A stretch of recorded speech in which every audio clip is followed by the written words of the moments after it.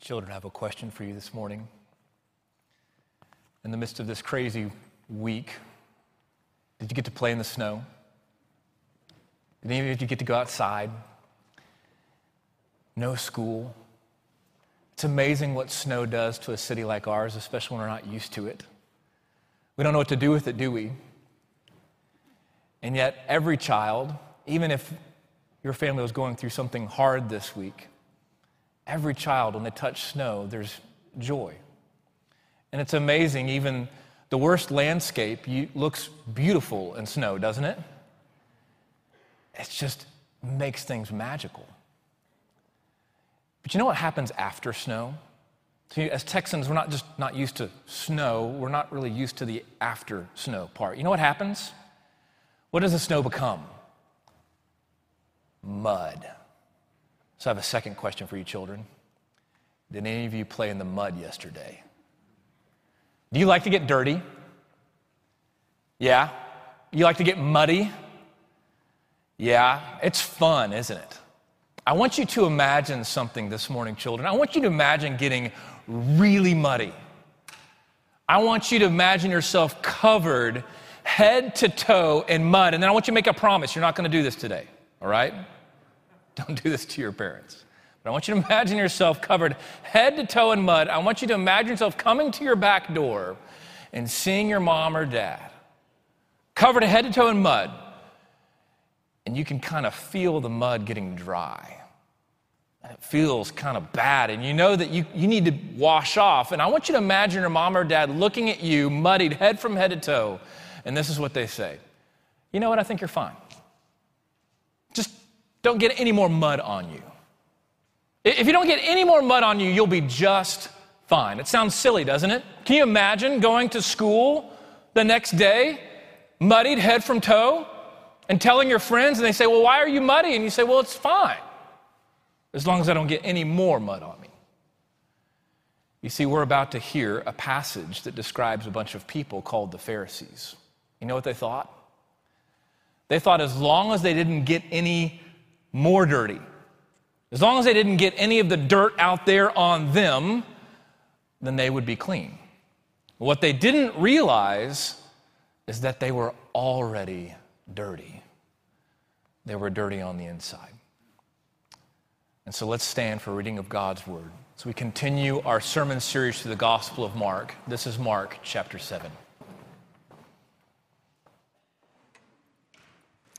Now when the Pharisees gathered to him with some of the scribes who had come from Jerusalem, they saw that some of his disciples ate with hands that were defiled, that is, unwashed. For the Pharisees and all the Jews do not eat unless they wash their hands properly, holding to the tradition of the elders. And when they come from the marketplace, they do not eat unless they wash. And there are many other traditions that they observe, such as the washing of cups and pots and copper vessels and dining couches. And the Pharisees and the scribes asked him, why do your disciples not walk according to the tradition of the elders, but eat with defiled hands? And he said to them, well, did Isaiah prophesy of you hypocrites? As it is written, this people honor me with their lips, but their heart is far from me. In vain do they worship me, teaching as doctrines the commandments of men. You leave the commandment of God and hold to the tradition of men. And he said to them, you have a fine way of rejecting the commandment of God in order to establish your tradition. For Moses said, honor your father and mother, and whoever reviles father or mother must surely die. But you say, if a man tells his father or mother, whatever you would have gained from me is Corban, that is, given to God, then you no longer permit him to do anything for his father or mother, thus making void the word of God by your tradition that you have handed down. And many such things you do. And he called the people to him again and said to him, hear me, all of you, and understand, there is nothing outside a person that by going into him can defile him, but the things that come out of a person are what defile him. And if anyone has ears to hear, let him hear. And he said to them, and when he entered the house and left the people, his disciples asked him about the parable. And he said to them, then are you also without understanding? Do you not see that whatever goes into a person from outside cannot defile him, since it enters not his heart but his stomach and is expelled. Thus he declared all foods clean. And he said, whatever comes out of a person is what defiles him. For from within, out of the heart of man, come evil thoughts, sexual morality, theft, adultery, murder, coveting, wickedness, deceit, sensuality, envy, slander, pride, and foolishness. All these things come from within, and they defile a person. This is the word of our Lord. You may be seated. Cleanliness is next to godliness. I wonder if you've heard that before. Cleanliness is next to godliness. Maybe your parents said it to you when they were trying to get you to clean your room. Cleanliness is next to godliness. Personally, I always felt condemned by that phrase because I wasn't very clean. My room was always messy, clothes everywhere. I was just kind of a messy kid. And so when I heard the idea that cleanliness is next to godliness, I thought I wasn't very godly because my room was messy. Now, maybe that's what parents want our kids to think in some twisted way. But see, that phrase, if you trace it all the way back, it goes all the way back to a statement that was made by John Wesley in the late 1700s. And you can actually trace the idea, the sentiment of cleanliness is next to godliness all the way back to the oldest parts of the Bible. You see, it was an Old Testament idea, not about cleaning your room, but this idea that holiness, godliness, is about being clean.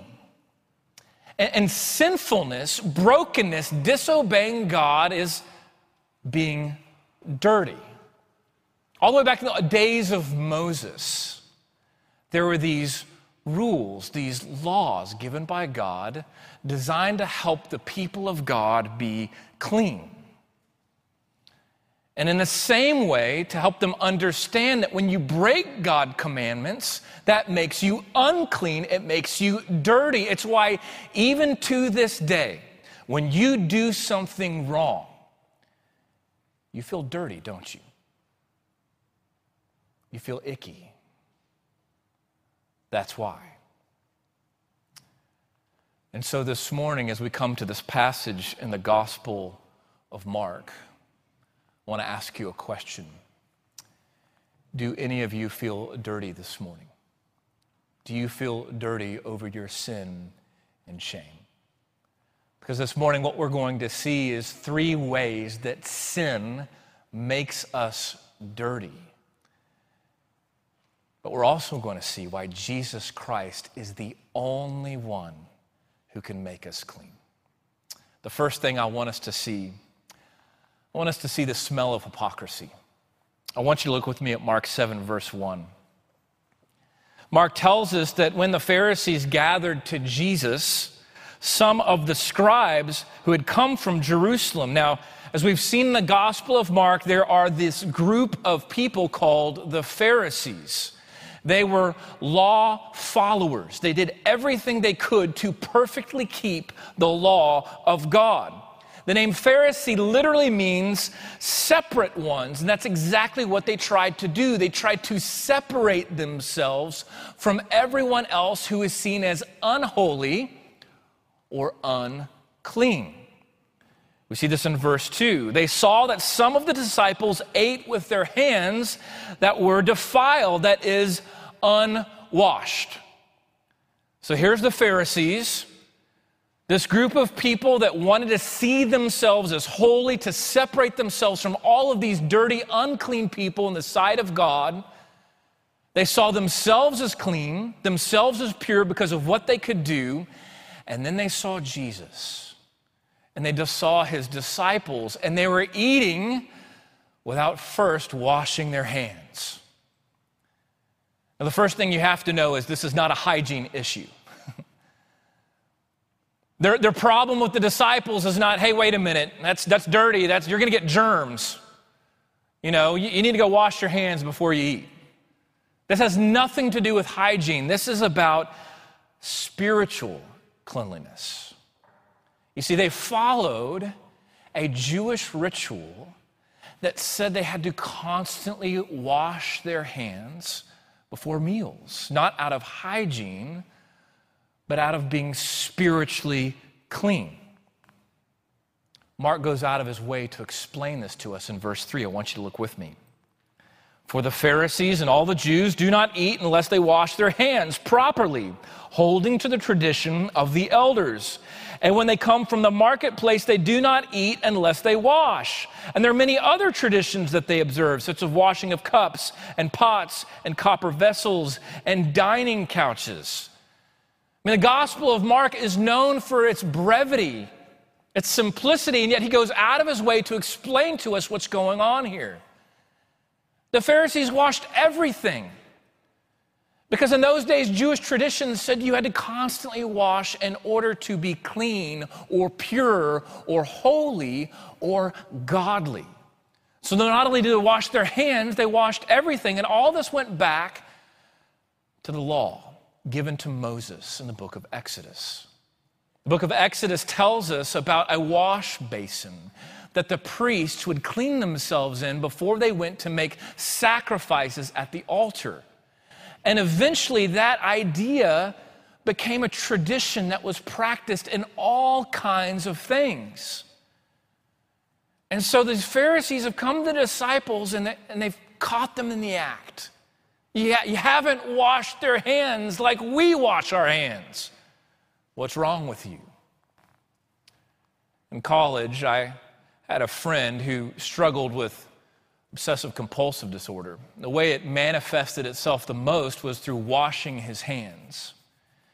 He would wash his hands so often that they became dry and cracked, and so he would have to constantly use moisturizer to retain moisture in his hands, which made them feel dirty, so that, you guessed it, he would wash them again. And around and around and around this went, constantly, compulsively washing his hands. It sounds crazy, but that's exactly what these Pharisees did. Compulsively washing in order to try to make themselves clean.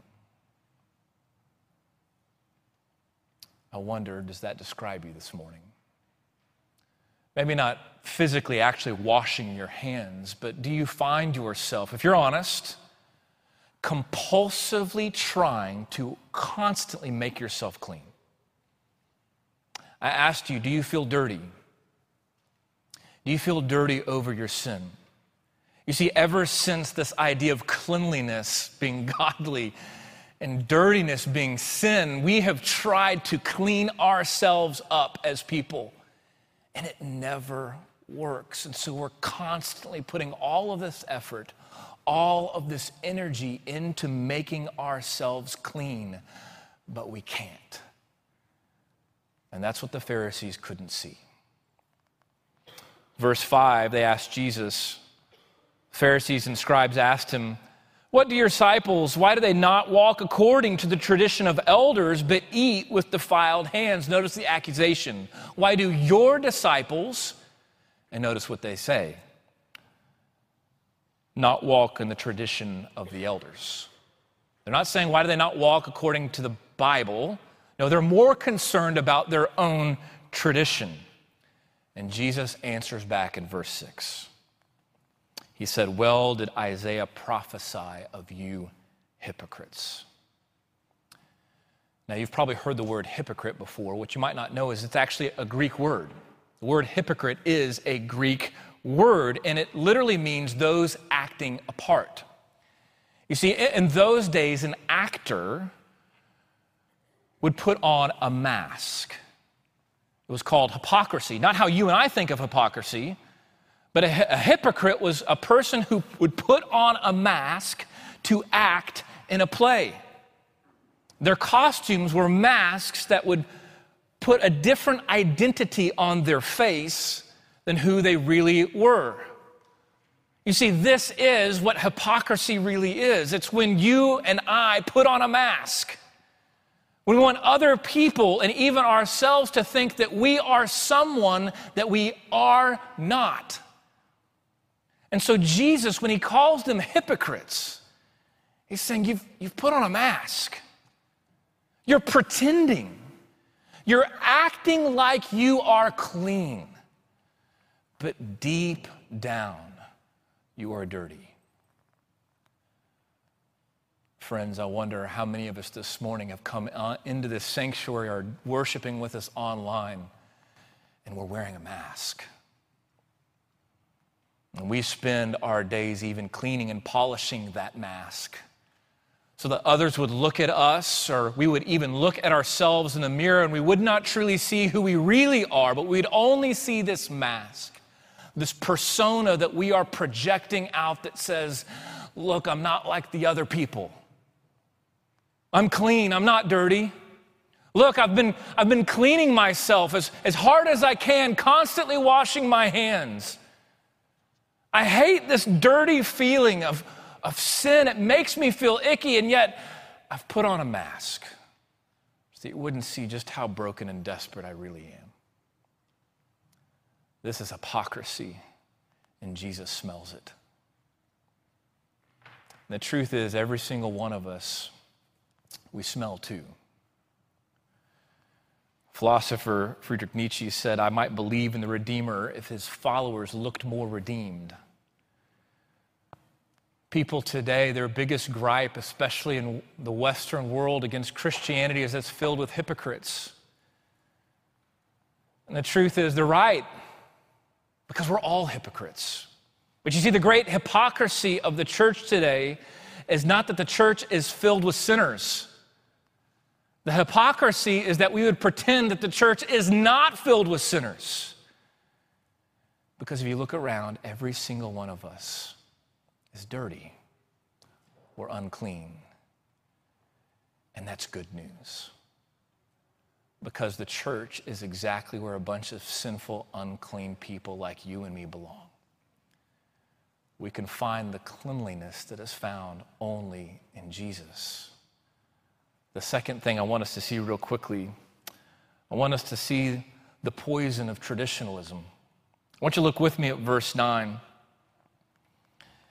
Jesus went on, he said to the Pharisees, you have a fine way of rejecting the commandment of God in order to establish your own tradition. Again, these Pharisees were fixated more on their own tradition than God's word. And I want you to know there's a difference between just tradition in and of itself and traditionalism. In many ways, you could say that traditions are just neutral. In fact, they can be a good thing, a way that we pass down our faith and practice from generation to generation. The problem is when we take our traditions and we make them as more important than the Word of God. When we cannot tell the difference between the traditions of our religious practice and God's Word itself. That's what the Pharisees did. And so Jesus gives us an example of just how poisonous traditionalism can be. When we take man-made religion, we're more fixated on following our own rules and our own laws instead of the law of God. In verse 10, Jesus paints this picture. He says, Moses said, honor your father and mother, and whoever reviles father or mother must surely die. He's quoting the 5th commandment. It's one of the 10, word for word. But then Jesus goes on and he says, but you say, if a man tells his father or mother whatever would be have gained for me is Corban that is given to God, then you would no longer permit him to do anything for his father or mother. Now, what is he talking about? Well, the idea of Corban was something that was dedicated as a sacrificial offering to God. And so here's the scenario that Jesus is imagining. It's a conundrum between God's law and tradition. He's saying, look, we know that God's law, the 5th commandment, says honor your father and mother. But suppose there's a man who has dedicated all of his possessions for the rest of his life to God. He's called it Corban. He said, I'm going to give everything I have away. We would see that man and we'd say, that's a good thing. that is sacrificial. But then Jesus says, suppose now that man, his parents are aging, and now they are in dire need. They need their son's help. What does the son do? I mean, he's declared all of his things to be given to God. And yet here it is, his parents now need his help. What does he do? And Jesus' point is, the Pharisees every single time would pick Corban over the law of God because they couldn't tell the difference between their tradition and God's word. They would say, well, look, you're caught now. You're stuck in this thing that you promised. And it doesn't matter that now your aging parents are dying. Sorry. You need to follow the tradition of men. Jesus says this isn't the only kind of thing that you do, Pharisees. He says there are so many things like this, and before you and I cast a first stone, how often it is that we look to our own traditions. How often it is that we try to keep our own rules and we fail to see the heart of the law of God. A few weeks ago, an old acquaintance reached out to me. It's a parasitologist. Now, I know you might be thinking, wow, I mean, you have a lot of friends who are parasitologists. No, I don't. But it just so happens that I met this parasitologist right out of college. He was one of the founders of what's called the Bawa Health Initiative, an NGO that I went and volunteered out in the summer after I graduated. The Bawa Health Initiative is an NGO that's seeking to help this tiny village in sub-Saharan Africa, in the country of Cameroon. And in Bawa, there's this little stream that goes through the village. A stream that should give life to the entire village, but what was happening is they used the stream for everything. And so the stream became dirty. They washed in the stream, they used the restroom in the stream, and they drank from the stream. And so what was supposed to give life became poisoned, and it led to disease and death. This is what traditionalism can do to our Christianity, friends. It becomes a poison. And it clouds us from seeing the goodness of the gospel of Jesus Christ. So the third and final thing I want us to see. I want us to see the stain of sin. Verse 14. Jesus called the people to himself again, and he said, "Hear me, all of you, and understand. There is nothing outside a person that by going into him can defile him. But the things that come out of a person are what defile him." You see, the question that Jesus is ultimately asking is, what makes us sinful? Is it this sinful world that's outside of us that tempts us? It's all these things outside of us that if we can just avoid, if we can become a people who just says, this is what I don't do, and make Christianity into a list of don'ts. If I can just do that and avoid all of these sinful things, does that make me clean? That's what the Pharisees thought. That if they could just keep themselves away from dirty things, they would be clean and undefiled. And what Jesus says is, look, it's not these things that go into you that defiles you, but what comes out of your heart. Because what you don't realize is you are already dirty. The word defile here means to profane, to desecrate, to pollute. It literally means to stain. Now, I am not allowed in my house to clean stains anymore. Do you know why? Some of you might. You see, if you try to work too hard to get a stain out, you know what it does? It sets in. I've done that a few times. You see, we used to have a rug in our living room. This rug in our living room was one of those natural fiber rugs, you know the kind? It's one of the first purchases we made after we got married, got it from Pottery Barn, so proud, right? Here's our natural fiber sisal rug. And it lasted actually quite a few years into having kids. And those of you who have children, you know this, that if you have young children, you need to hold on to your possessions loosely, right? They not really make it that long. And we had been through a few different spills, but nothing prepared us from the day that our youngest daughter got into the diaper cream. See, diaper cream, it feels really nice in your hands. I don't know when the last time it is that you touched diaper cream. I get it, but just go with me. It feels good, and it must have felt cool to her because she put it all over herself, and then she put it all over the rug. And the harder I tried to get it out, the worse it got. And so we bought a new rug. Until about the second day, I let my kids have fruit punch in the living room. Yeah, you know we still have that one, by the way. The harder you work at trying to get a stain out, the worse it gets. That's what we do. That's what we do with our sin. We work so hard to try to get it out, and it just sets deeper into our souls. Because all the while we're trying to work the sin out of our own hearts, we are putting on a mask, wanting other people to think that we have it all together as Christian people. We are holding to our own traditions and making the rules up as we go in our own favor so we could keep those ones. And all the while, the stain of sin is setting.